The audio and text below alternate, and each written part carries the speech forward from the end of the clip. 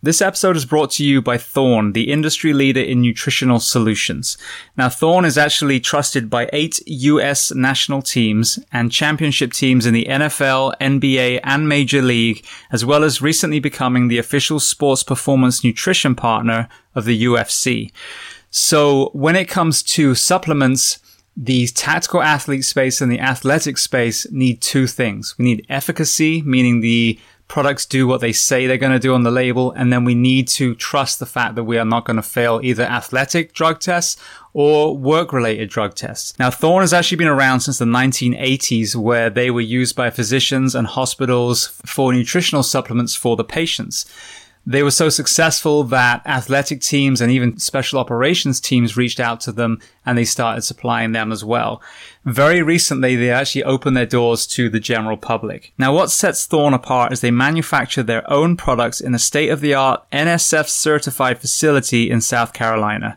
They use only the purest possible ingredients formulated with no stearates or arbitrary fillers in the cleanest manufacturing process.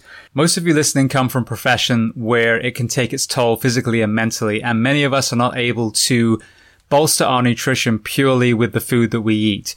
And that's where supplementation comes in.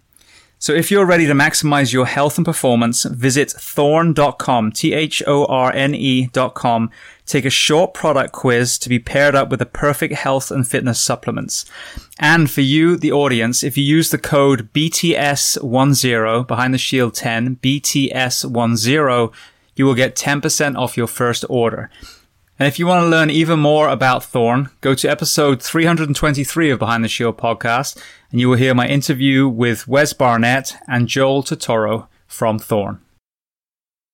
This episode is sponsored by 511, a company that I've used for well over a decade and continue to use to this day. And 511 is offering you guys, the audience of the Behind the Shield podcast, a discount on every purchase you make with them. Before we get to that code, I want to highlight a couple of products that, again, I personally use today. One of the most impressive products they just released is their Rush Backpack 2.0. Now, for many of you, whether you're going to the fire station, the police station, whether you're traveling with your family, whether you're taking training courses, we have to fly, we have to drive, we have to take trains. And I have to say, I own multiple backpacks, many of 511's different ones, but as far as a day pack, this one was the most impressive.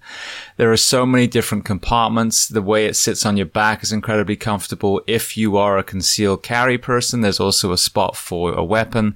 So they've thought of multiple things that a man or woman would have to do on a daily basis.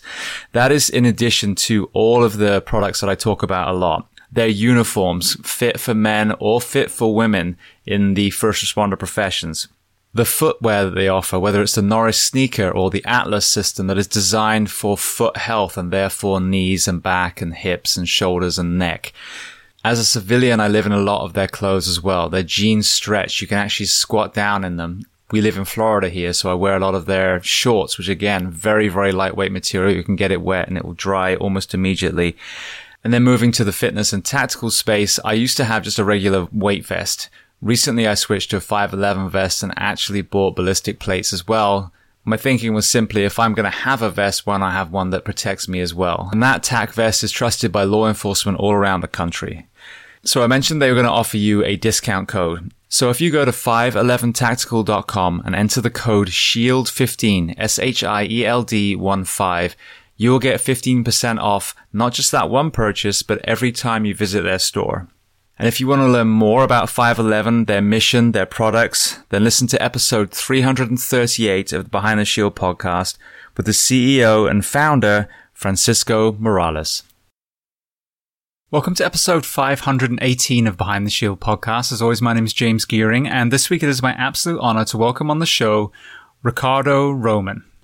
Now, Rick is a veteran of FDNY and is also the man behind the FDNY Barbell Club. So we discuss a host of topics from his journey through the fire service, how he found CrossFit, strength and conditioning within the tactical space, competition, and so much more. Before we get to that conversation, as I say every week, please just take a moment, go to whichever app you listen to this on, subscribe to the show, leave feedback, and leave a rating. Every 5-star rating truly does elevate this podcast, making it more and more visible for others to find. And this is a free library of over 500 episodes. So all I ask in return is that you help share these incredible men and women's stories so I can get them to everyone else who needs to hear them. So with that being said, I introduce to you Ricardo Roman. Enjoy.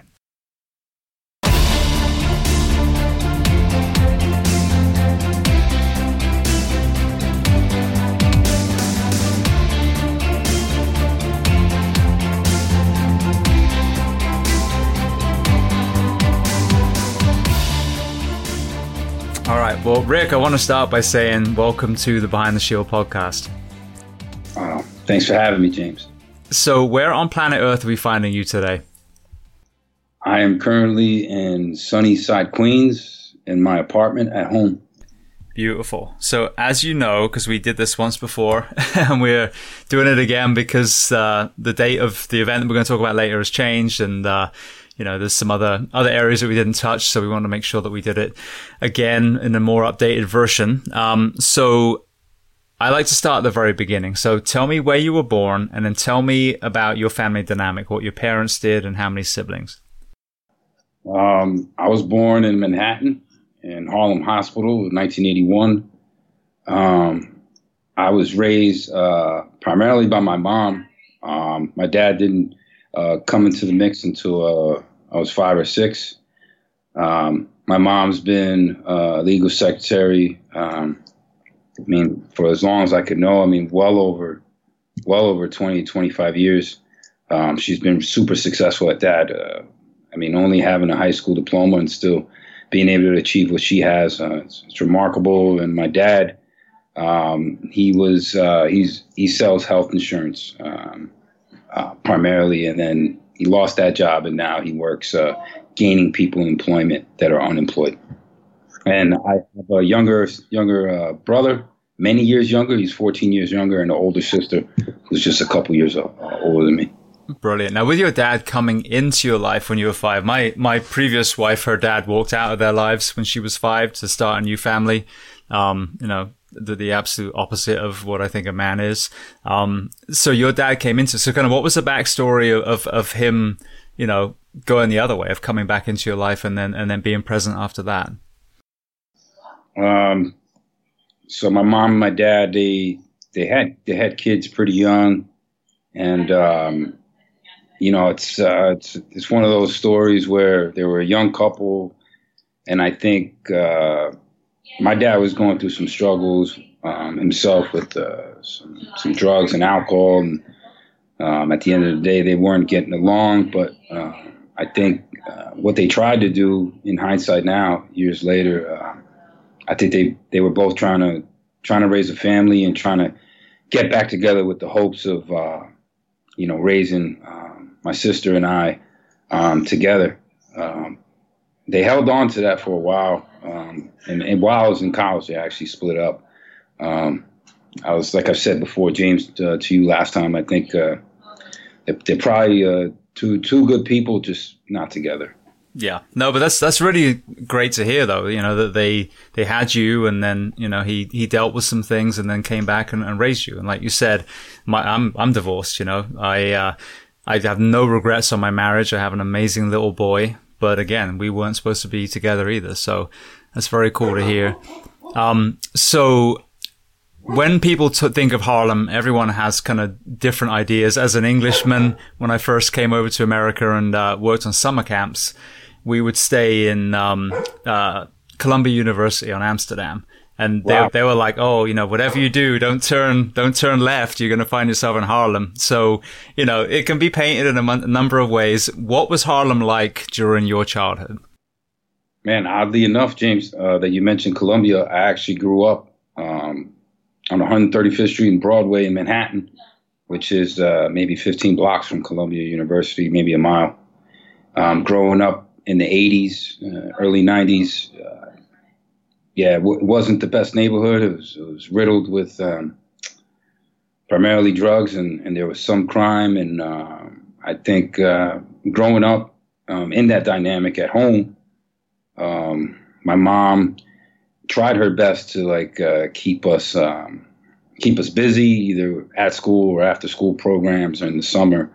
going away to camps. But it was a tough upbringing, because I think her growing up in that dynamic, what she tried to do in hindsight was try to like control the environment that we were in as much as she could, so that we didn't, go along the wrong path. A lot of the guys that I grew up with in my neighborhood at the same time, they've hadn't had as much success as I have.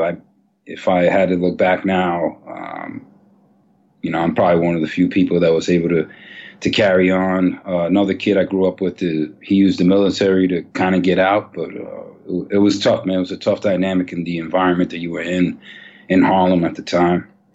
Now, so what was it you think that that empowered you to find a path to a profession that's doing good in the world, when there were some of the negative influences that were pulling some of the young men and women the opposite way? Obviously, I think a lot of the credit I give to my mom.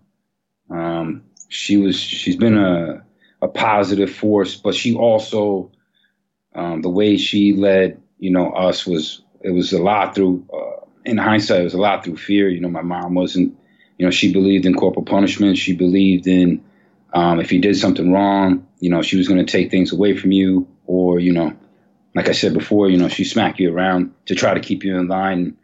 I think, that kept us on the straight and narrow. And, after a while, when you grow up and you start to see and you come wise to the world, you don't want to kind of be in the situation that you're in, or you don't want that for yourself. So, as soon as I got an opportunity to make my path, like everybody else, everybody preaches, go away to college and try to set yourself up. That was the goal. But a lot of the credit I give to my mom primarily, and my dad as well. But, she was the driving force. She had a plan of how she was going to raise her kids. And I think she's done a hell of a job. Yeah, I agree. Now, what about the fire service? Were you exposed to any local firefighters in your neighborhood? Nah, growing up, James, I didn't really see a lot of the fire department in my area. I was primarily exposed to PD. PD was visible. The fire department wasn't as visible to me. The way I got exposed to it really was in college. My freshman year of college roommate, this kid named Jay Reed, we kind of kept in touch all the way through college. And my senior year, he, pulled me aside when I was in the hallways on the way to wherever I was going, and kind of brought to my attention, the idea of becoming a fireman, and explaining, the benefits of it, the camaraderie. I've always been big into working out. He lends it to the fact that, you can do that while you're at work. You can have that as a career. And, I had a couple years playing college baseball, and I had kind of missed the team aspect of it. And to have a job that kind of was lending towards that kind of environment, I kind of wanted to be involved in it. But growing up, I didn't have a lot of exposure to it, James.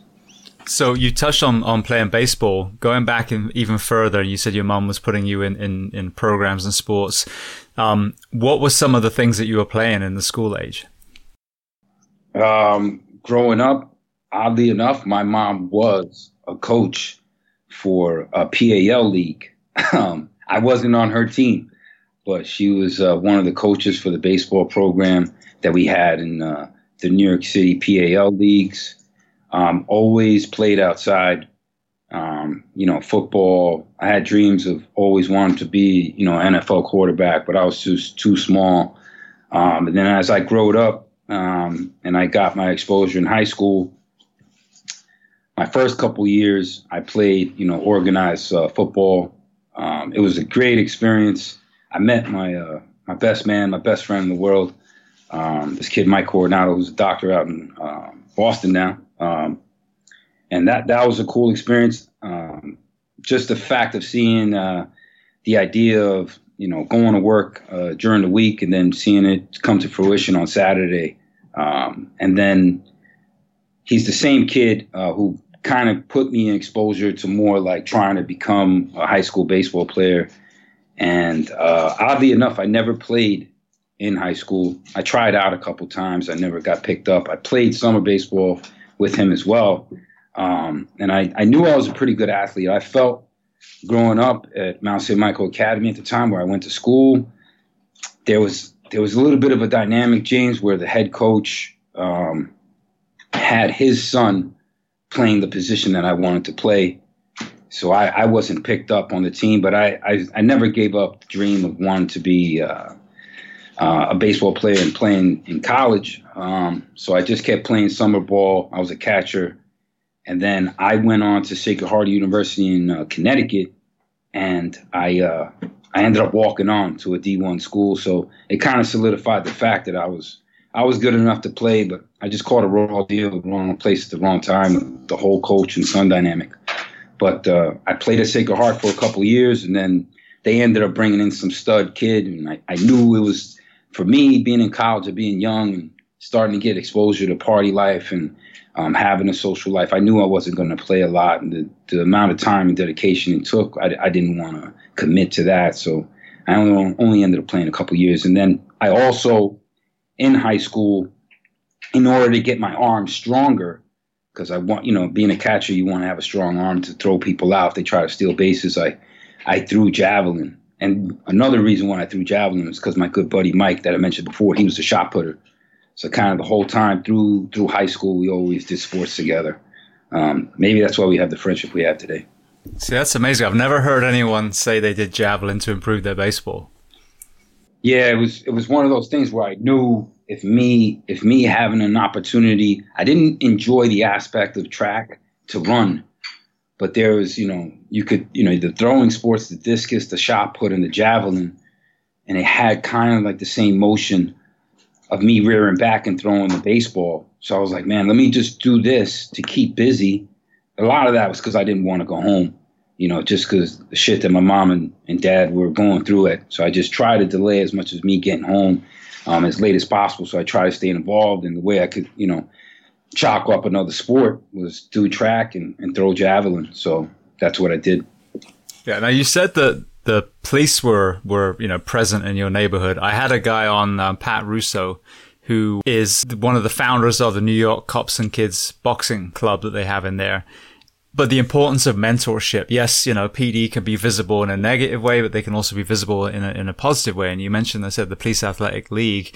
What impact did that have on you? And did you find any mentors within that organization? No, it was pretty young. I was pretty young when I was involved in the PAL, but oddly enough, I played in a league in the Bronx during my high school years. It was a summer league, and the coaches at the time of my team were cops, and they were involved in like doing community service, and that's some of the things that they did. And I still remember those guys to this day, always being available, always being there. Anytime you needed something, they weren't shy to let you know, hey, you can lean on me. So it kind of was the good side or the good story of what you hear of what a cop is. So much of the other stuff that's thrown out in the media, it's all bad. But my exposure growing up with them, they were great guys, and they took the time out to help us out and teach us the sport. And I'm grateful to this day that those guys were around. Beautiful. So you had your friend in college that, kind of introduced you to the concept of becoming a firefighter. What was that journey like for you to the Rock? Yeah, it was crazy looking back at it, James, now. I mean, so come to find out that there's going to be an exam given. My exam was 2043, was offered in December of 2002. And I was a senior at the time. So what we decided to do, me and this kid, Jay, was during the fall semester, we ended up buying like a Red Baron's book. And I don't know if you remember those, but they were like firefighter exams. I do. Yeah. So what we ended up doing was we studied that. We took time out during the week, and we take the practice exams, just kind of study the idea of what we were going to see for the written. So I did that all the way through till the test came. And then I remember showing up for my exam date in the Bronx, because that's where mine was supposed to be based on where I lived. And I took the written. And I thought it was difficult. I thought there was a moment. I don't know about your exam, James, for your departments, but one thing I remember about my written exam is there was a memory portion of it, and you saw a photo, and you got this picture of the photo. You were allowed to study it for 10 minutes. Then they pulled it away from you, and then you had 10 minutes where nothing was going on, and then the exam began, and that was a tough part. I thought the exam went well for me, and then oddly enough, I did score really well, but my buddy Jay didn't. And based on how he scored and the amount of people that took the test, he knew that he wasn't going to continue on. So after that, I ended up getting a list number, and then with my list number, I had to prep for the physical. At the time, I was very much in the gym all the time, just because I was trying to keep busy. I was a human movement and exercise science student at Sacred Heart, so it was a big part of my program. And I always was working out. And I think a lot of that was because I wasn't involved with college baseball anymore. So I just always was in the facility working out. Part of me still missed it, but at the time I was a bodybuilder. But Jay had let me know that there was going to be a Stairmaster involved in the CPAT portion. So what I did for that leading up to the physical was I bought a vest at the beginning of my December break, and I lived on the 19th floor of my apartment building. And I just climbed stairs all the time just because, I found I was having a rough time with my lungs, like opening up against something that was weighted on top of me. So I was doing that a lot. And I kind of figured, looking at CPAT at the time, James, when you were a candidate, you were allowed to go to the Rock and get like a walkthrough. I went to the walkthrough, and I kind of got an idea of what was going to be involved with CPAT. And what I can remember was I thought I'd be able to do well just on the strength portions. I was already pretty strong. But the Stairmaster I was worried about. And there was a portion where you had to go through a tunnel. And it kind of, in the tunnel, the space got closer, and you kind of lost your visual. It was a new way of, like, I wasn't exposed to something like that. So it was kind of new. It was not scary, but just a new element I never dealt with. But the one thing I was focusing on, James, was the fact that I had to do a step a second for 312 seconds, and I couldn't have a hit. I couldn't touch the banister. So I was on the Stairmaster all the time, man, all the time for the physical portion, and then ended up getting 100 on that. And what they did at the time, they took the 100 that you had on the physical and then your written score, and I did really well. And then I ended up getting a list number, and my list number was number 1947. So I kind of knew at that time, like, hey, me picking up the phone, talking to the investigator, there was a good shot that I would get called, but it was going to be years to come. So I just held out hope, man, at that time. That was the whole lead up to me getting the academy. That was the whole process. So one thing that really stands out with your journey is your preparation. You took the written seriously, you took the physical seriously. And that's something I think I talked with Felix about, and some other people, is the CPATs, in my opinion, for someone who's wanting to become a firefighter, you're trying to do well on the CPAT. And what breaks my heart is when I see people like, high-fiving because they got 10-19 and, just scraped through. And one of the areas that I saw crush, very, very seemingly fit people was just what you said. It was the Stairmaster, and just learning about the test and truly taking it seriously and truly preparing for it. And the same with the written. Those are the two areas that we can control. We can't control if our investigator likes us. They may not find anything, but they might still be an a-hole and put us lower on the list. We can't control, an interview panel if they like us, even if we, give good answers. But the written and the physical are both in our control. So what gave you that kind of mindset that you took both of those things seriously? Was it the fact that the list, the opportunity doesn't come very often in FDNY? Yeah, I mean, you mentioned that's one of them, because they currently, the way it works with the city, particularly with the fire department exams, it's only offered every 4 years. The thing I knew that the whole way it was going to play out was, the best opportunity I was going to give myself was just like you said. I had to do as well as I could to go against every other candidate that was trying to get the job. And to be honest, I was at a time in my life being so young. Um, I knew I was in school for a degree, right? But I didn't know really what my next step was going to be. And this kind of gave me an idea of something that I could do for a career. You know, in my mind, with my degree, what I was going to do was probably be a personal trainer or a strength coach for a team. But this opportunity of getting on the job and becoming a firefighter, the prestige that comes with it, that's one thing. But it was going to allow me to have a career. And if I had gotten on young, I'd be able to retire young. Me speaking to my mom and speaking to my uncles and other people in my family, I knew what they were going through, and I knew how long you had to be in a job in order to retire. And I didn't want to retire late, but this idea of getting this career, it was going to give me an opportunity to retire early, earn some decent amount of money. And then, like I said before, I think there was some prestige that comes with being a fireman. I think, you're revered in the community as somebody that helps out. And I wanted to be a part of that, man. Yeah. So you were studying, human performance in school. I did ex-phys in London and then finished it here in Florida years later. Awesome. What was your perspective of that now looking back? My personal one was I love the NSCA courses. I love some of the CrossFit courses and, learned so much in a relatively small amount of time.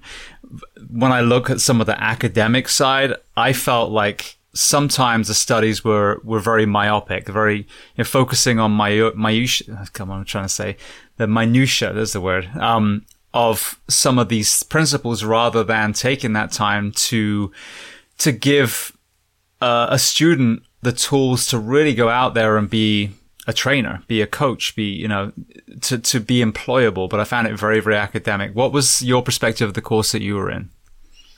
I gotta agree with you completely, James. In terms of, in hindsight, my degree, me attaining a human movement exercise science degree, I feel like there wasn't enough application of what we were learning at the academic level in a college atmosphere. Being in a class and learning a subject, but really having a true understanding of how to apply it is two completely different things. Maybe the school system is lacking in that way at the college level, but a lot of where I'm at now, knowing what I know, being a college grad in the subject, I've learned so much more from application of being a physical therapy assistant, going through stuff of seeing how the body repairs post-op, or being around college students who are preparing at Fordham University with the football team, of how they prepare for, in-season, post-season, and then being involved in getting exposed to CrossFit. I think, man, you could learn more at the level one, if you've taken a level one, than what you can get from an A&P class, and then, hitting the meat of your subject on your senior year at school. I mean, I don't know if I'm making any sense, but it's not enough. You know what I mean? It's not enough at the academic level. They should be doing a better job of maybe all subjects of giving exposure more, not the quote unquote internship that you're going to do the 1 for 3 credits. Maybe it should be more involved of like hands-on, so you can get true exposure, and then you can create a better knowledge base of how to, get the body prepared for whatever it is, whether it be a fireman or prepare for sport or just to be physically fit in general. Yeah, no, I agree completely. So you made the list, it was going to be a while. What were you doing in the meantime? And then talk to me about that, that moment when you actually got offered the position. So I got out of school and I had my list number, which was 1947. And I think at the time for 2043, I think 47,000 had taken it. So, I knew at the academy they were doing maybe 200 a clip, maybe 300 a clip based on the needs of the fire department. So I had to wait. So I had to get a job. And I ended up working as a personal trainer for this company in the city. called Plus One Fitness. And I was working a couple years for them. Then I moved on and became a physical therapy assistant. And I was doing some personal training at the time. But in the back of my mind, there was like two things that were like I was struggling with. I had wanted to join the military, but I was fearful of the fact like, hey, if they call, what's going to happen with my list number, or what's going to happen with that opportunity to getting on the job?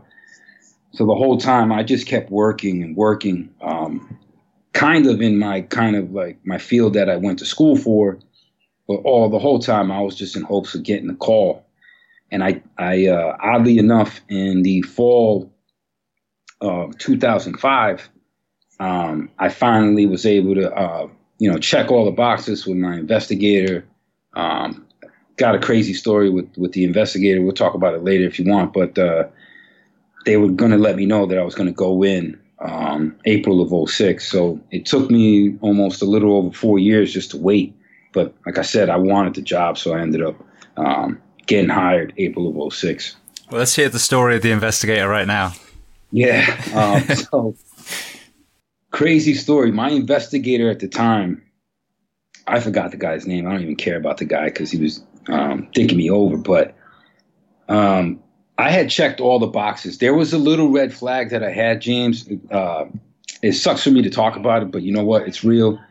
When I had gotten out of college, at the time that I was working in my first job, I ended up getting in trouble with the law.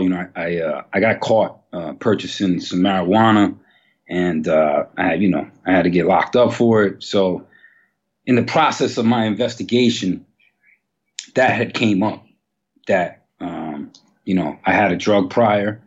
So what they told me at the time was that I was going to have to visit the psych, get the stamp of approval from that person, and then see where we go from there. So I ended up getting an interview with a psychologist.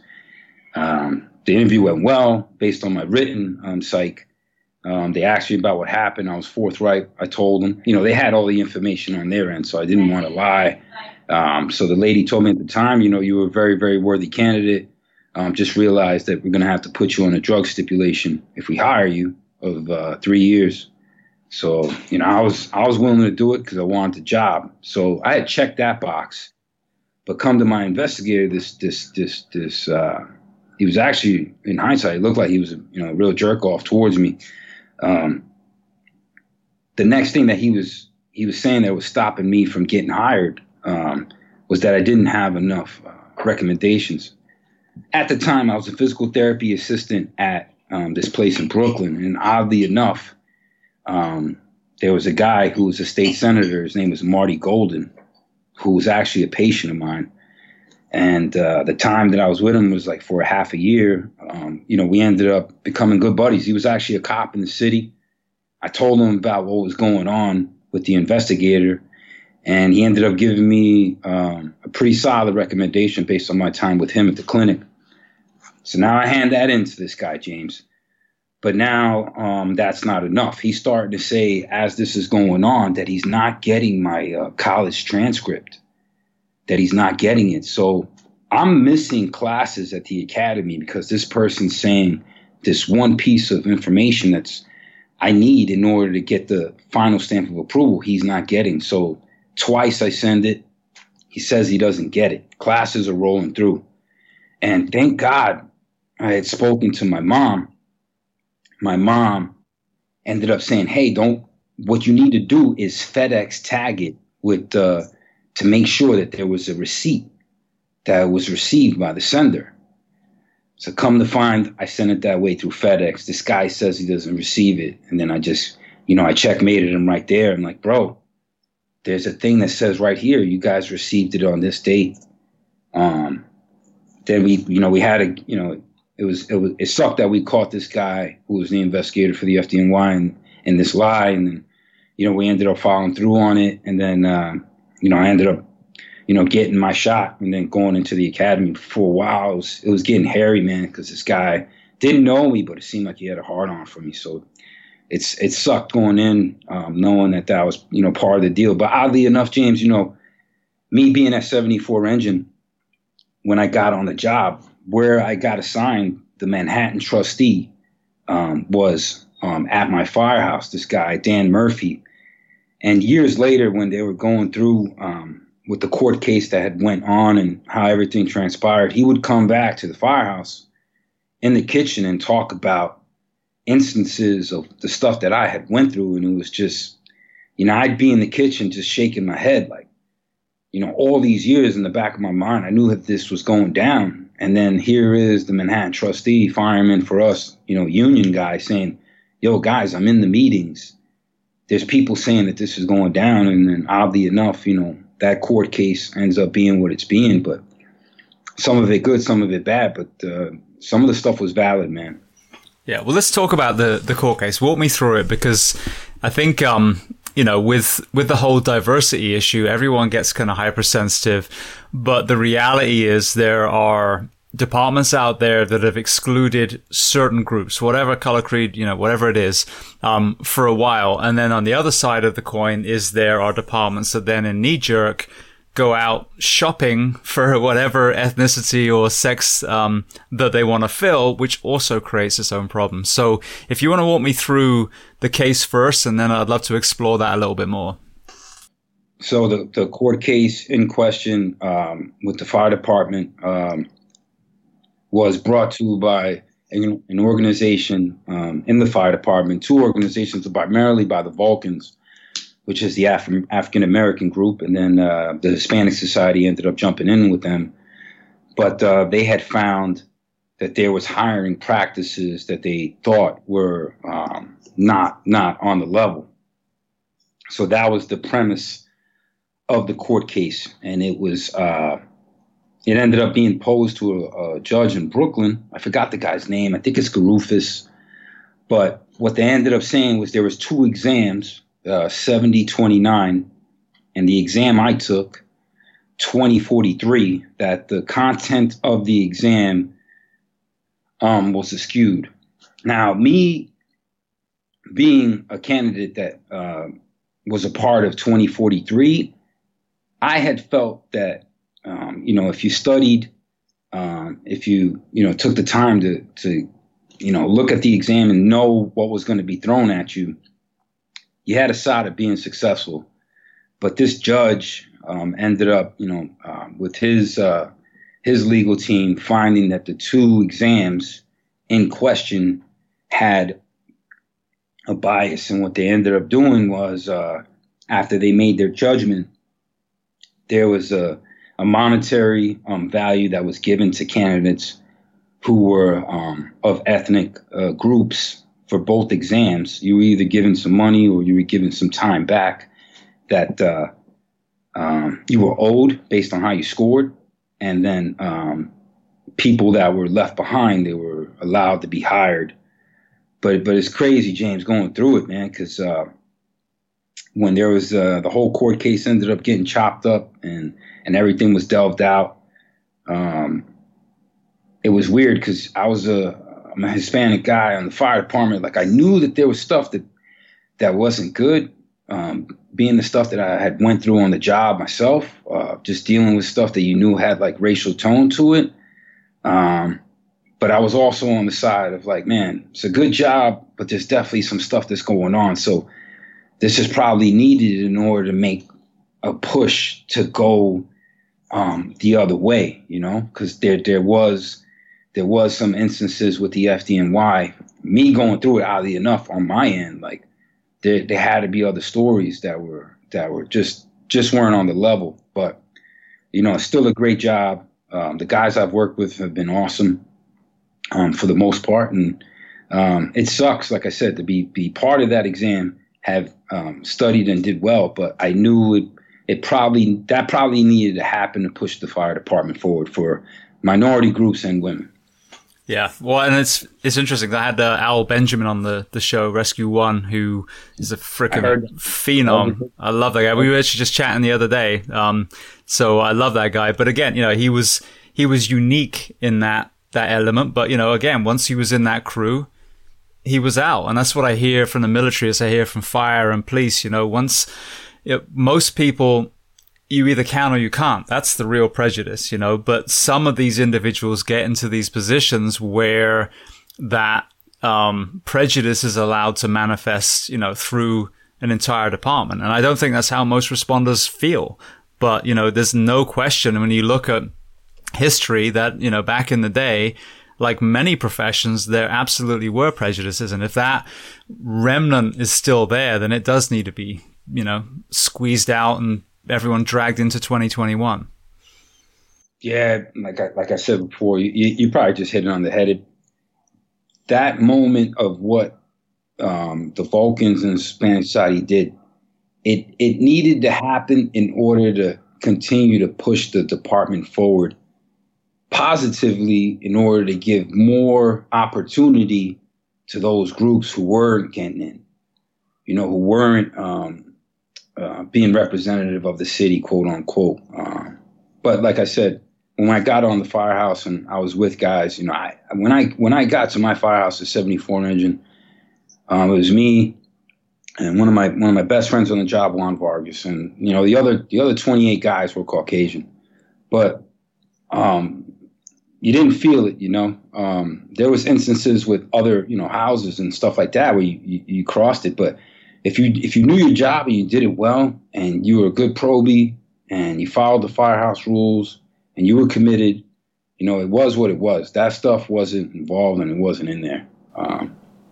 Yeah. Well, so what I've seen, you know, has just made the problem worse is some places the pendulum swung so far the other way that departments went, okay, we need 100 black guys, we need 12 lesbians, we need an Englishman, we need, you know, whatever the shopping list was. And rather than go into communities, mentor, find young men and women who would be great candidates for the fire service, law enforcement, whatever it is, it was just kind of like a blanket dragnet.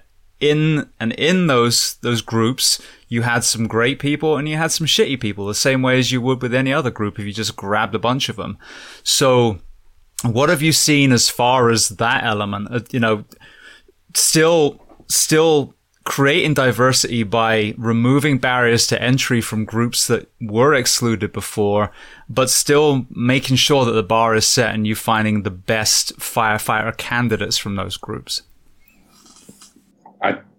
So after the court case, the job had come under control of the Justice Department in D.C., and they try to create like this influx of recruitment to try to get out to the communities, to try to get more people exposed and hoping to get on the job. I don't think they've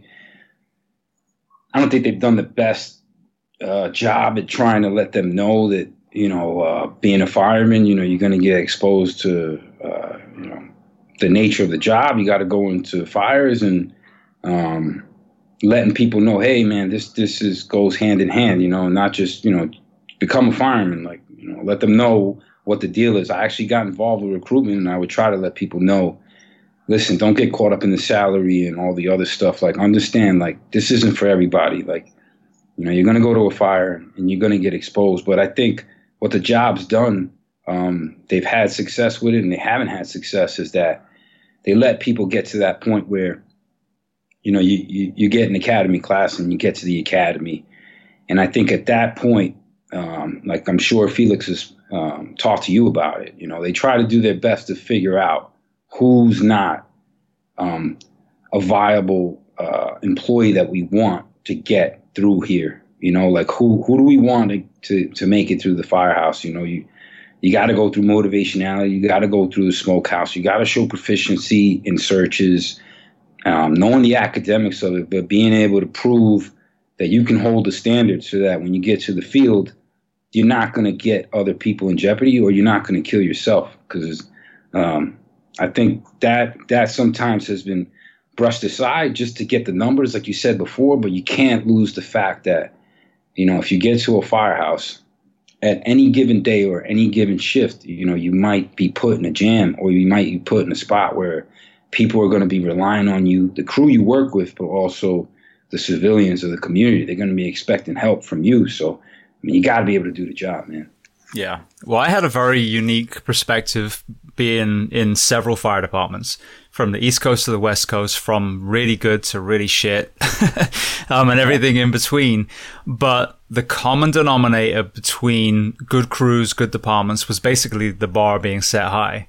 So regardless of whatever background you have, you know, if you're held to a high standard, just like you envisioned when you were preparing for your test, you know, you took your studying seriously, you took your fitness seriously. I did exactly the same as you. I saw it as this might be a one-time opportunity.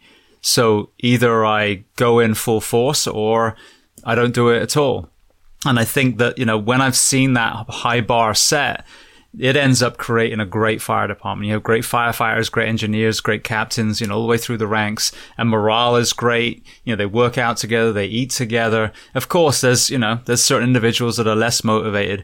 But when you start bringing that bar down, and I've seen the extreme where the bar was in a trench, you know, the ripple effect negatively is horrendous. So just like you said, we have a job where if we screw up, people die. We're not plumbers, we're not carpenters, we're not accountants.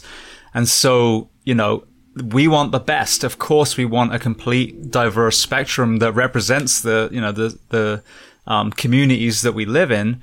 But there are so many great people amongst those. And that's why I think the mentorship programs, whether it's PAL, whether it's the fire mentorship we have here, you go into those communities, you remove barriers of entry, like, you know, financial, for example, and you expose the kids to this is what it's like to be a firefighter. You put them through some drills, you put them in gear, you put them through PT. And so they get an idea of either A, this is what I want to do, or B, fuck this, I'm going to go be an accountant. Now I get it. Yeah. I mean, I've heard your podcast before, James, and I mean, what sticks with me, you always talk about, you know, the nature of the job, and you speak the truth. And, you know, on your emblem and on your decal, it says lives depend on us. And obviously, you know, that stuck home with you. And that needs to be, I think that needs to be preached more and more to people who have the hopes of being a fireman or a policeman or be in the military, to have an understanding that there's like complete ownership on your ability to do something, because, you know, at the end of the day, you can fall, you can be put in a really, really hairy spot, and it's gonna call on you to be able to either do an evolution that you were taught, or to have the wherewithal to get through it. So, I mean, I love that about Behind the Shield, the logo. It says lives depend on us, and you always preach that, man. Yeah, well, I mean, you know, we've seen it, and I think what's so sad, you know, for your journey into the fire service is you got to see the danger of the job very early. So tell me about your fellow classmate, Michael Riley. Yeah. So Mike Riley was my squad leader in the academy throughout the whole process. He was the primary guy. We had the first squad leader and then a guy that was behind him. They were both in the academy. What they do is they assign all the teams and all the groups with people that are in the military to kind of coach up the guys who are civilians who are now going to become paramilitary. And from what I can remember about the guy, he was like he was very stern. You know, he had that military background, and oddly enough, you know, they preach in the academy, James, look to your left, look to your right. In 20 years, chances are, as many as you being in this class, one of you won't be here. And Mike got assigned to 75 Engine in the Bronx. He wanted that company. It was probably one of the ripping best companies in the city in terms of fire duty. And he 8 weeks later was on a shift. I believe it was a Sunday. And him and his officer at the time, Howie Carpluck, they ended up being overcome on a collapse in a taxpayer kind of a building. And Mike that day was he had the nozzle, and it was kind of like a 99-cent store, and it was just overloaded with stuff on the fire floor. And when they went to go fight the fire, with the fire load plus the amount of water that was being put on that floor, it ended up succumbing and collapsing. And unfortunately, Mike just the way he was positioned and where it ended up collapsing, he fell. But also by just the way things played out, the boss at the time, Howard Carpluck, ended up falling on top of him. And they tried their best. They sent all the specialty units to try to go get him, but he ended up falling at the job. He must have died of a heart attack or just not being able to breathe because of the collapse. And then Howie Carpluck, he was alive after they pulled him out, and then he died the next morning from injuries. But it was one of those things. I only knew the guy for a short amount of time, but being exposed and getting it was almost like being punched in the mouth, and just being aware of the fact that, like, this is real, man. Like, this isn't a joke, like when you go in any day at work, whatever the situation calls, you can't be put in a spot where, you could die, or, the guys around you can die. So, I mean, it's a serious job, man, no doubt. Yeah. And it's sobering for people it happens to. I mean, we had, line of duty deaths while I was in school of neighboring departments. We had a famous one in one of the departments I worked in, where it was also a collapse. It wasn't a taxpayer, but it was a commercial t-shirt shop, and they had storage space that probably wasn't supposed to be storage space on the roof. They went in clear conditions when they walked in, and then it was an attic fire, and all that fire load came down on top of them, and a couple of guys were killed. One guy managed to smash his way out with his bottle. But if we don't listen from those stories, a lot of times it doesn't happen to you and your crew. Then it's so easy to become complacent. So the storytelling that's so famous in the fire service, that's there for a reason. Like, I think we do such disservice to the fallen firefighters, the fallen cops, whatever profession we're in, if we don't learn lessons, and there's sometimes there's no lesson to be learned. It's just an absolute tragedy, and you would have done it the same way. But in this one, for example, we started changing the way that we pull ceiling as we make entry. We started, leaving people outside, communication differences. There's placards now that go on buildings to let people know it's lightweight construction roof or floor. But that's how I think we honor the fallen. But what's so dangerous is if you set the bar low and then allow complacency, that's how you end up with these tragedies. And not so much with the one you're talking about, but some of the ones we see when they break down and analyze it, there were so many areas that could have been prevented.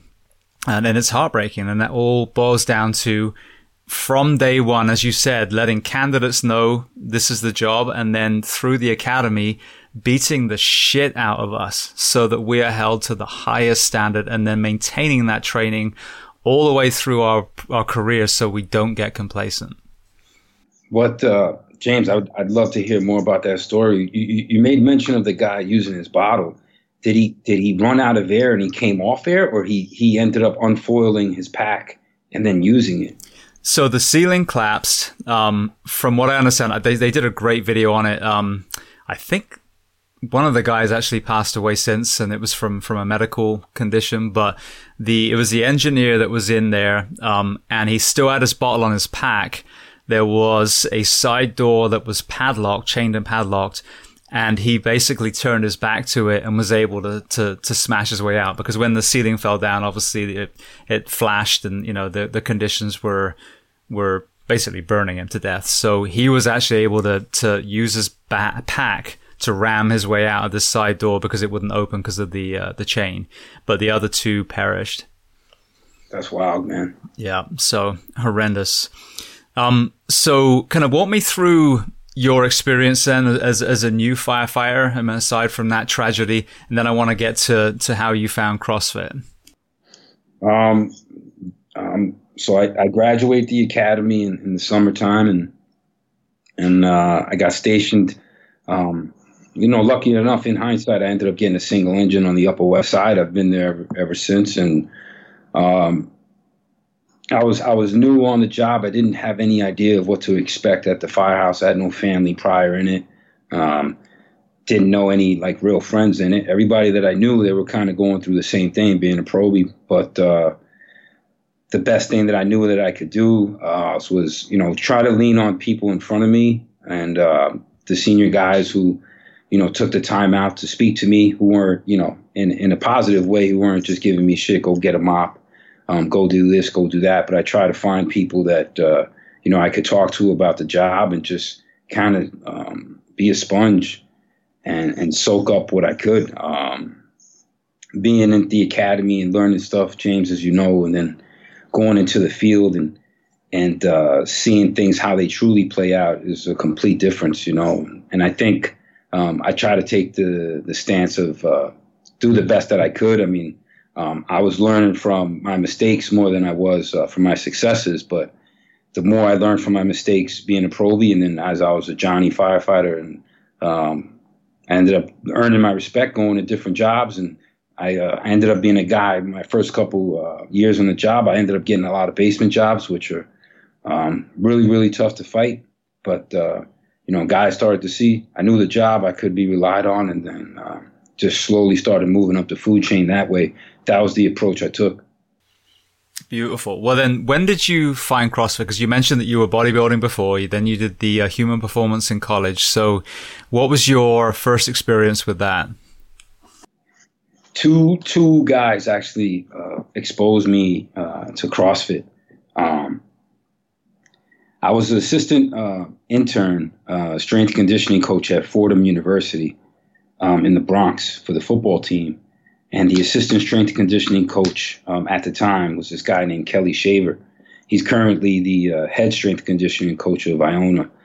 And he was very much involved on the low. He was doing CrossFit. A good buddy of his was Dave Lipson. I don't know if you know Dave Lipson. I remember him. Yeah. He's the husband of Camille LeBlanc-Bazinet. But he would talk about it every now and again, because in the office where the strength and conditioning facility was located, guys would just go over different theories of how to, just get the football player ready based on what season they were in.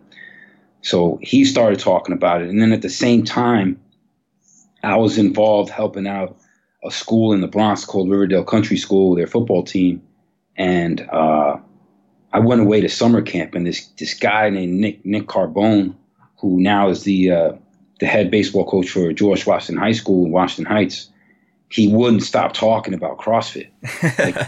Guy wouldn't stop talking about it. One of those people that once you start getting hooked on it, what it's doing for your body, can't stop talking about it. He bring rings to football camp, was doing workouts, and I was like, man, there's got to be something to this, because this is getting brought up and being put in my visual. And what I ended up doing was I asked Kelly to give me a workout when I was at Fordham, and he gave me Fran. And that was my first real crack at CrossFit. And like everything else, man, I wasn't ready for it. I got buried.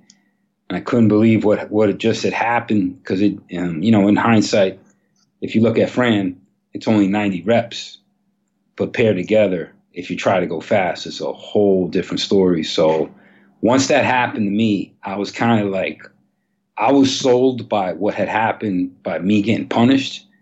And then I was all the way in. And then also the fact, James, like, and I'm sure like it helped you. Rich was doing it. Sam Briggs, Matt Chan, Bill Grundler, a lot of those people were firemen and had the same career as I did. So I was like, there's got to be something to it. And then Rich went on his run, and I was all in, man.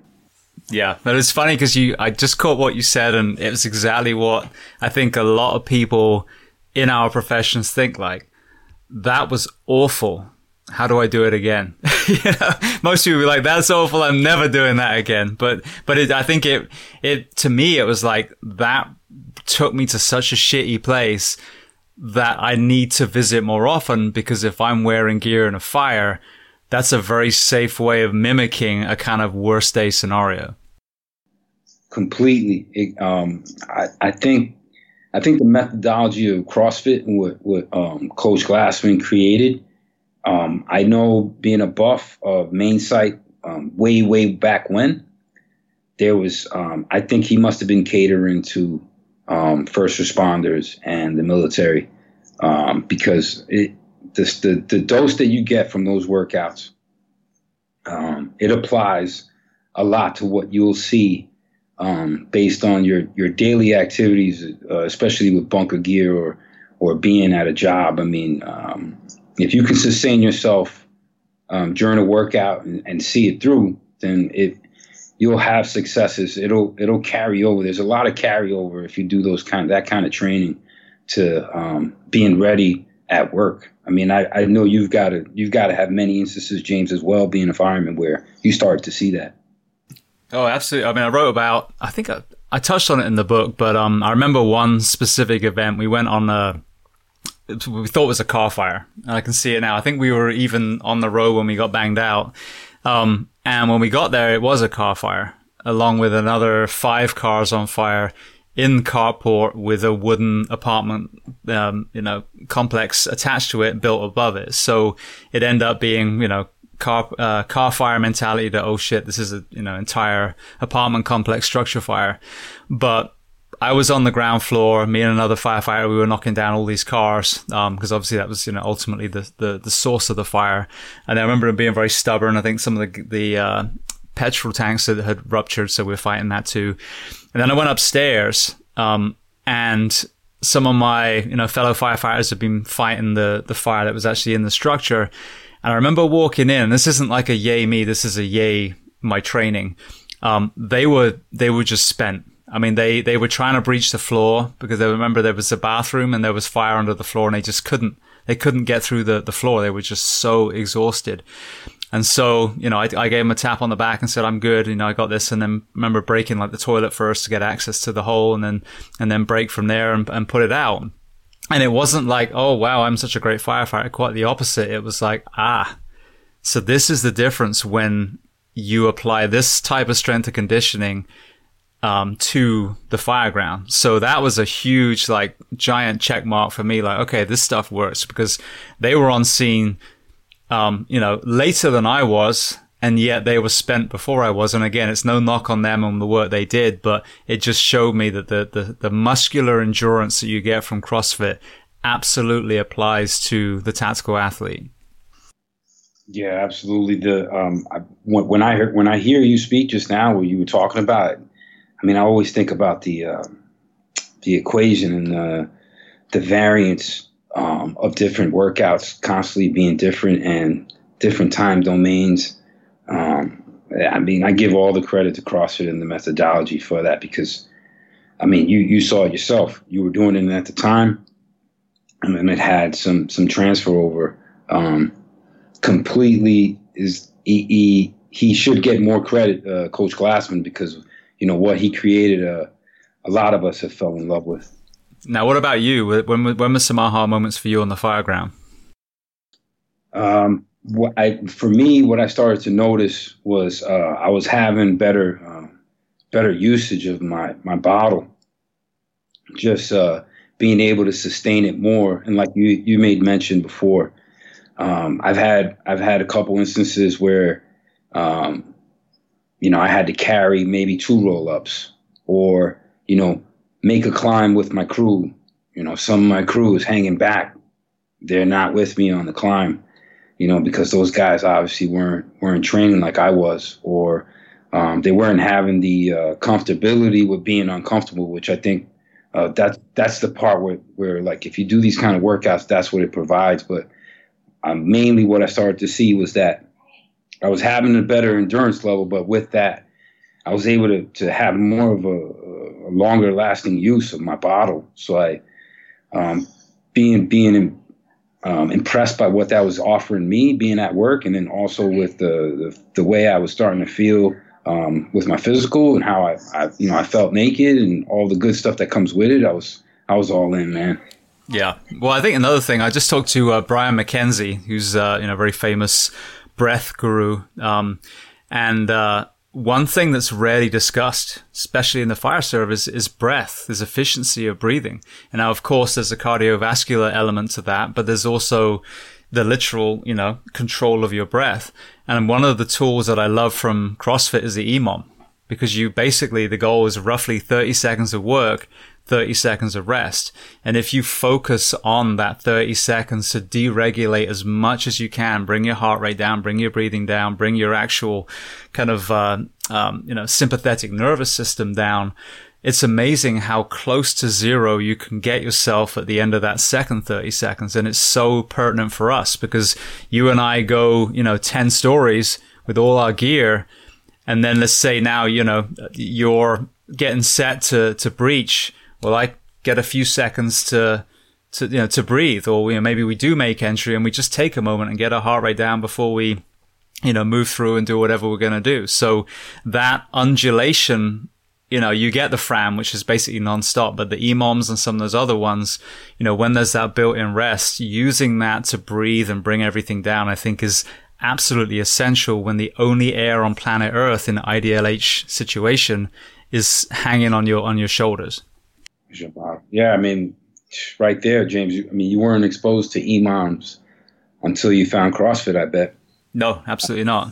That's a perfect theory in terms of how you would apply a style of training to transferring over to, like you said, doing a climb and then really being able to go to work. You went to work a little bit, getting to where you needed to go, and then being able to attack it at the fire floor level. I made a post on my Barbell Club Instagram about something that you had said, James. Find the tallest building in your first due area, and that's what you need to be able to climb. I mean, I still remember some of the stuff you said on this podcast. Those are golden nuggets, man. The EMOM is a golden nugget, man. Absolutely. And again, I'm just, passing on information that I learned from people far smarter than me. So what about the competition side? So you mentioned the Barbell Club, and I want to get to that next. So how did you go from CrossFit athlete as far as, just using it for the fire service to taking it one step further and wanting to compete in CrossFit? Yeah. Great question, man.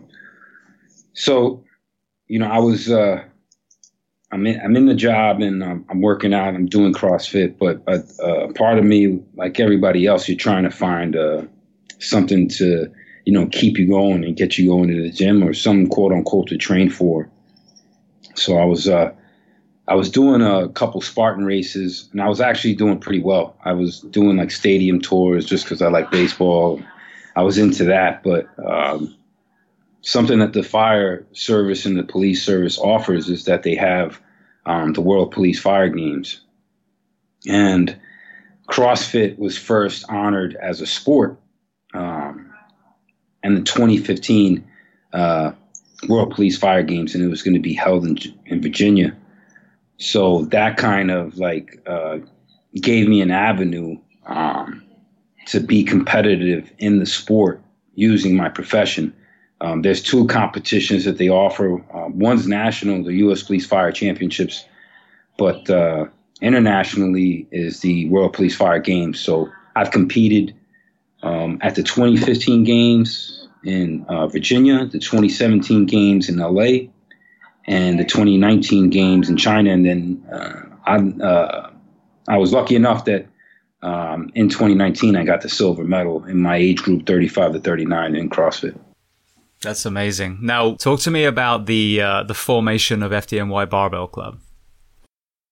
Well, it kind of started from there, James. I was starting to notice in 2015 when I went down to Virginia, there were so many people, so many cops and firemen and men and women that were doing the sport and competing, whether they be in their local comp or they're coming out to compete every couple years at this event. So it kind of started to spur in my mind, what will be the possibility of having a team? So what I ended up thinking was I shot a general email to CrossFit with the idea in mind that the FDNY and the NYPD, they have these sports that they go against each other in, whether it be boxing, baseball, football, soccer, a slew of sports where we both compete in. And I started to think, man, what if there was a CrossFit Games with FDNY versus NYPD? And I went on main site, and I went to just the general tab, the email, and I shot an email out explaining my idea and what I thought what it could be. And CrossFit got back to me, and when they got back to me with this guy named John McLaughlin. He's known as J-Mac. He works on the games team alongside Dave Castro and Boz, and he's also a fire chief in Florida. And he got back to me, he said he loved the idea, and we started to get the steps going to create a CrossFit competition, FDNY versus NYPD. NYPD has a CrossFit team of their own. So we started to build on that for a little bit, but it didn't end up coming to fruition and didn't end up working out. NYPD has some prior obligations, and we weren't able to see it through. But what ended up sparking in my mind was the idea that, like, hey, man, if that didn't work out, let's just continue our own way and, keep a CrossFit team on our side. So I named it the FDNY Barbell Club with the idea in mind that, if not everybody was involved in CrossFit, some people, if they were Olympic lifters or if people were power lifters, they could still be involved with our club. But that's the story kind of in a condensed version. That's how it ended up coming to fruition. Beautiful. Well, when we recorded the first time, you were going to do a competition with PD on September 18th. Obviously, COVID has stuck a wedge in that, as it were. So, talk to me about what the competition is that you're building. Who's going to be participating, and then when the kind of potential date of that will be now. Yeah. So. This past September, we were supposed to, or earlier this month, we were going to get rolling out the first responder trials. But, alongside with us and other competitions like Flex on the Beach, there just wasn't enough people getting involved in it. I don't know if COVID's had an effect on it or just what's going on. But we're hoping to have talks with NYPD coming up in October. But the idea is with the first responder trials, what we want to do is we want to highlight first responders anywhere in the Northeast that can compete in a competition, just kind of highlighting our fitness. And the Barbell Club is, seeking to create that. Hopefully NYPD CrossFit's going to be on board when it rolls out in the spring. But the whole premise of it, James, is, to get departments more exposed and more in tune with the line that if you do CrossFit or if you do variances of those kinds of workout, it'll help you in the fire floor. And what we've done in order to kind of push it forward and solidify it, the Barbell Club has paired up with a company called Northwell Health Group. It's a hospital group based out in Long Island. They have hospitals in Manhattan and Queens. They've come on as a title sponsor, and their sponsorship is going to help us, get more exposure and help the team out and get better prize pools and packages of gear and fitness equipment, so that whoever wins, they can take it back to their respective stations, whether they be paramedics or firemen or cops, and they can kind of keep that going. So we've been trying to stay with the mission statement that the message is keep training. Like we were mentioning before, these kind of workouts are going to help you wherever you are in your career. Now, flipping that around the other way, we talked about how CrossFit has helped you and myself, as far as our career. You were also a member of the safety team at the CrossFit Games, and you got to use your rescue skills that way. So talk to me about, what that team is and, what your experiences has been, and then, tell me the story of that rescue. Man, bringing up the man again, I could never thank him enough. J-Mac, at the time, I had been to the CrossFit Games in 2018, and I went alone. I just always had, I wanted to check that off the bucket list, and I got to see the games live. And then when I started to, develop my friendship with J-Mac when the competition had fell through, It was in the late spring of 2019. The Barbell Club just got approved by our commissioner, and I asked J-Mac if he could put in a word and possibly get me on the Games medical team. My first exposure to the CrossFit Games medical team was in 2019. And basically what the team is comprised of, a lot of people don't know, is it's at the Games, it's pretty much a moving hospital that's there.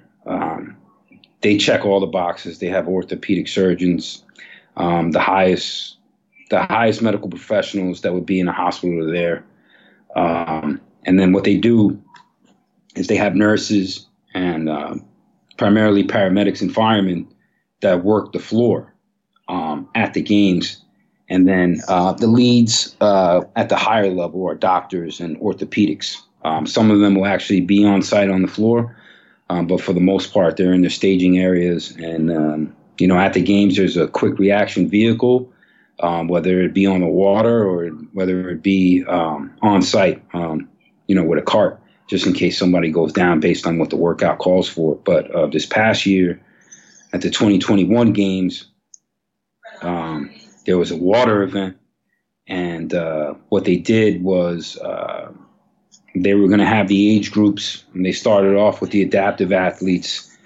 They were going to have different heats that went out. And at the time, I was on post in a quick reaction vehicle with Madison PD, and I was paired up with a paramedic by the name of Tricia Fleming, who's a paramedic out in Oklahoma. And we had 2 quick reaction vehicles, and we had 3 people out on kayaks that were working the event. So for the age groups, in particular the 65 plus, the workout was swim 300 meters in total, but 150 meters out and then 150 meters back. And one of the athletes, he's actually the oldest athlete at the Games. He went out with his heat, and he started off on a crawl, a front stroke, and he started to look pretty tired. I mean, there was a lot of bodies in the water, but you can see somebody's stroke rate just the way they're swimming in the water. So this guy, he was pretty tired with the workout. He got to the halfway point, which was the buoy, and I think he changed strokes and he went to his backstroke, and then he just started to take on water. Just started to look disoriented. Wasn't on a crawl, wasn't on a backstroke, swimming proficiently, and then he yelled out help. And when that happened, based on where we were on the boat, I mean, Tricia flew out immediately, and she actually had a vest on her person. So she jumped in the water, and on demand, the way those life vests work, when they take on a certain amount of water, they activate. So Trish, her life vest activated when she got in the water. And what she ended up doing was she ended up swimming out to him with her life vest on. But this guy now is in full panic, and he just wants to grab her. So what she ended up doing was she actually took off her vest, let him know that this actually floats and it's a device that you can hold on to. And as that's happening, I was issued a tether, almost like a rope with a safety device on the end. And ended up throwing it out. Tricia calmed him down, and then I pulled them both in, and then he got pulled from the workout. But this year at the Games, it was my first time working the water event. We actually had some, I don't know if it was just because of the staggeredness of the heats, but a lot of athletes were having trouble. There was a couple guys I actually had to jump in for. The kayaks were being, muddled with all athletes, just needing a break. But the water event, it punished people this year. Yeah, I can imagine. And that was in a lake, wasn't it? As opposed to the ocean where it used to be, which is even more dangerous. Yeah, out in Madison, it's they use a lake. In Carson, in California, they were swimming in the ocean. But yeah, like you said, James, it's a whole different animal. Swimming in open water in general, but if you were to be in the ocean, you got to deal with currents. It could be it could be challenging. Hats off to Dave and J Mac and Boz and Chuck, all those guys. I mean, you know, they comprise the best team with the game's medical team. A lot of those guys working that day, we went to work. I mean, me and Trish got the glory of it with the article, but Pee Wee, Sasha Gomez, a lot of those people on staff, Owen Valuch. I mean, everybody was all hands on deck. It was challenging this year. Yeah, no doubt. Yeah, well, it's great to hear, though. It really is, like I said, with the profession going the opposite way and paying back into the CrossFit community. So I'd love to transition to some closing questions. So the first one I love to ask, is there a book that you love to recommend? It can be related to our discussion today or completely unrelated.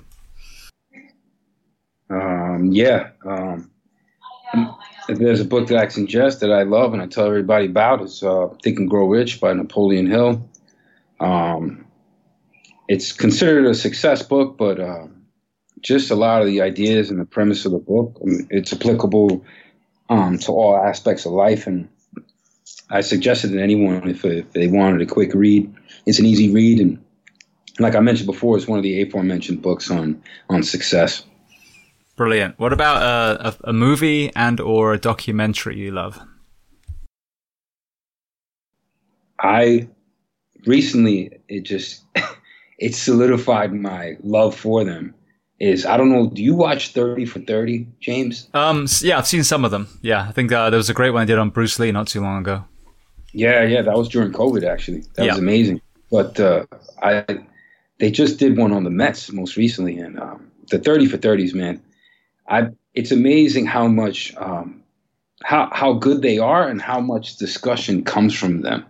Like after you watch, if you're around a group of people, sometimes at work, we're able to find time to watch it, and just 30 for 30, hats off to those guys. All those seasons, they're just remarkable stories, man. Yeah, very well made as well. Yeah, very well made. The one on the Jordan most recently during COVID, that actually kept me going during COVID. Oh, really? Series, yeah, the 10-part series that they dropped you was just plugged in. You had nothing else to do. You were just looking forward to them. Yeah, the one, I forget the name now. The Last Dance. Did you watch that? The documentary on him? Yep, that's the one with Jordan. That's the same one? Okay, yeah, no, that was incredible. Yep. Absolutely. Yeah, that was incredible. Yeah. Beautiful. All right, then the next question, is there a person you would recommend to come on this podcast as a guest to speak to the first responders, military, and associated professions of the world? Yes, absolutely. I would highly suggest that you reach out to Dr. Sean Rocket. He's an orthopedic surgeon in New England, in Boston. And he's just an awesome guy to talk to. He has a real cool style about him. He's a Harvard grad, but just an awesome person. And some of the stuff that he's been exposed to at the games and how he's helped athletes is amazing. From being on the floor and really just being able to save people's seasons or save them from further injury. Now, I saw a doctor posted a picture of them wearing your shirt and you reposted it. Was that him? Yes. Yeah. Okay. Yep. I started following him. So that actually happened this morning. Oddly enough, that's him, Doc Rocket. Beautiful. Doc Rocket, they call him. But James, you'll have so much to talk about him. He's a brilliant man and very, very easygoing as well. Brilliant. Yeah, I will make sure we make that happen then. All right. Well, then the last question before we make sure people know where to find you in the Barbell Club. What do you do to decompress? Man, my absolute go-to to decompress is I try to travel as much as I can. And the reason why is I find that the fast pace and the tempo of the work environment that we're in and working in the city and just the breadth of a day and going somewhere else and being able to truly enjoy time and seeing the world and different aspects of how people live and culture, to me, is truly infectious and it allows me to really, really get my stress levels down. I look forward to traveling all the time, especially with my fiance. So where are some of the places you've loved the most so far? Man, most recently, this summer we went on a trip and she's from Ireland. So I've been to Ireland many times, but we went to the Amalfi Coast in Italy.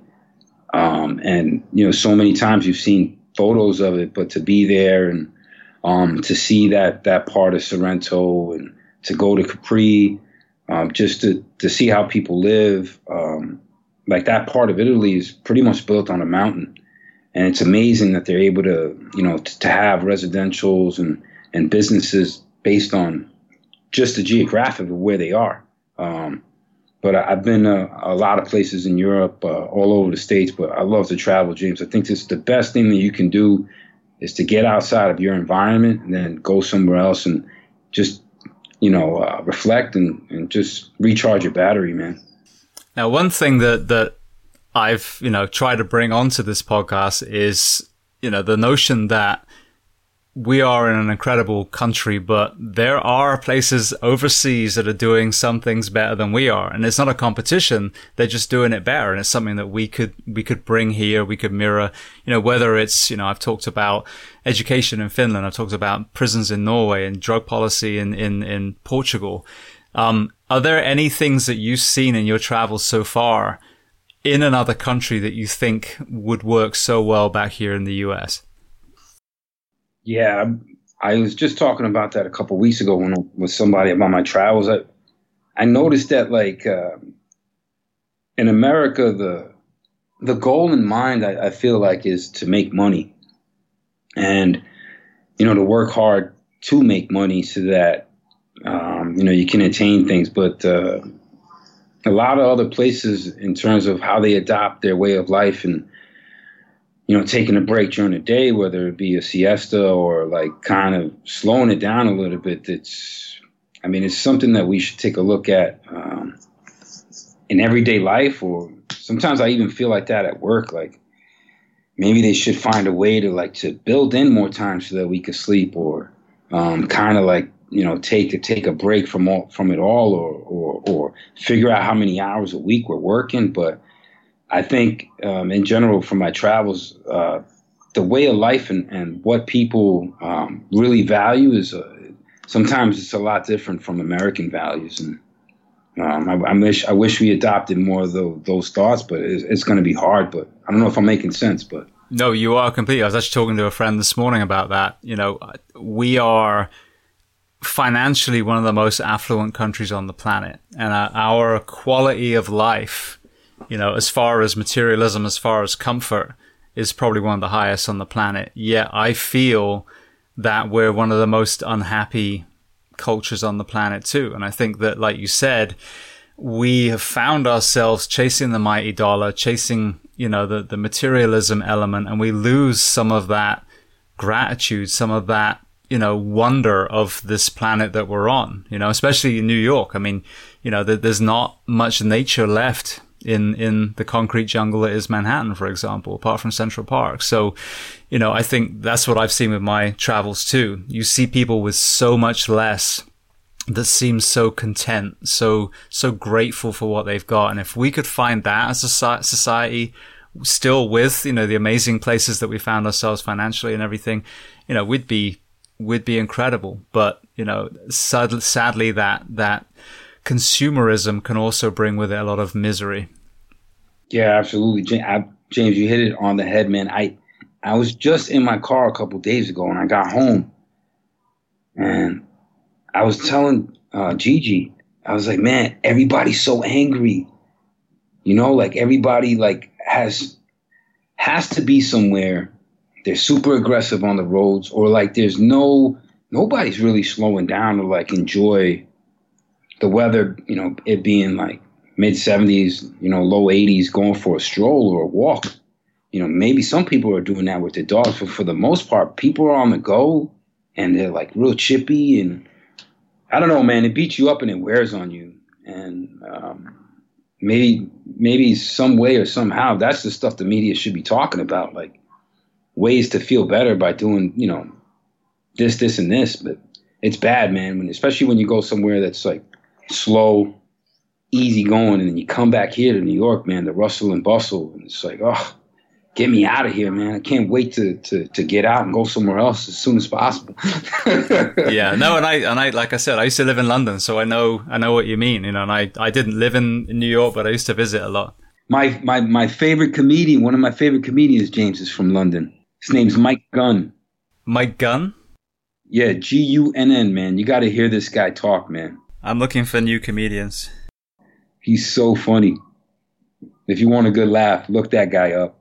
Brilliant. Yeah, that's one of the things people say, do you miss England? I miss English stand-up comedians is one of the big things. The I wouldn't say intelligent because that sounds patronizing to everyone that's not English, but it's a different kind of wit and sarcasm that, I've made, when I first came to America, I'd make jokes and people thought I was serious, like, because it's kind of deadpan, but I had to explain that was actually, never mind. but I love good British comedy. I think it's incredible.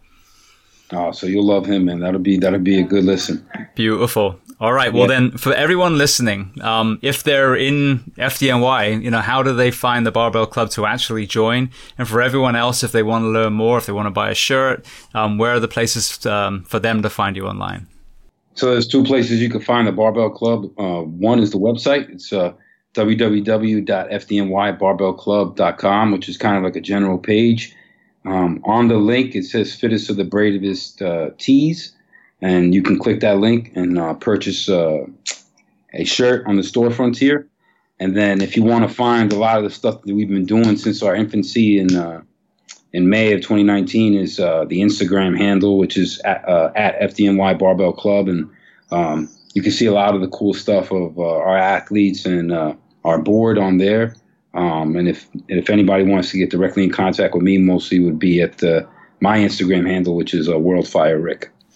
Beautiful. Well, Rick, I want to say thank you. For people listening, we did an interview before. There were a couple of elements, the date of the previous competition, my own mental health challenges, I guess we'd say. I found myself in a very weird place, so I wanted to do this interview justice, so we redid it again. But I'm so glad that we did. It's been a great conversation. We hit some areas that we didn't hit last time, so I want to thank you so much for being so generous with your time today.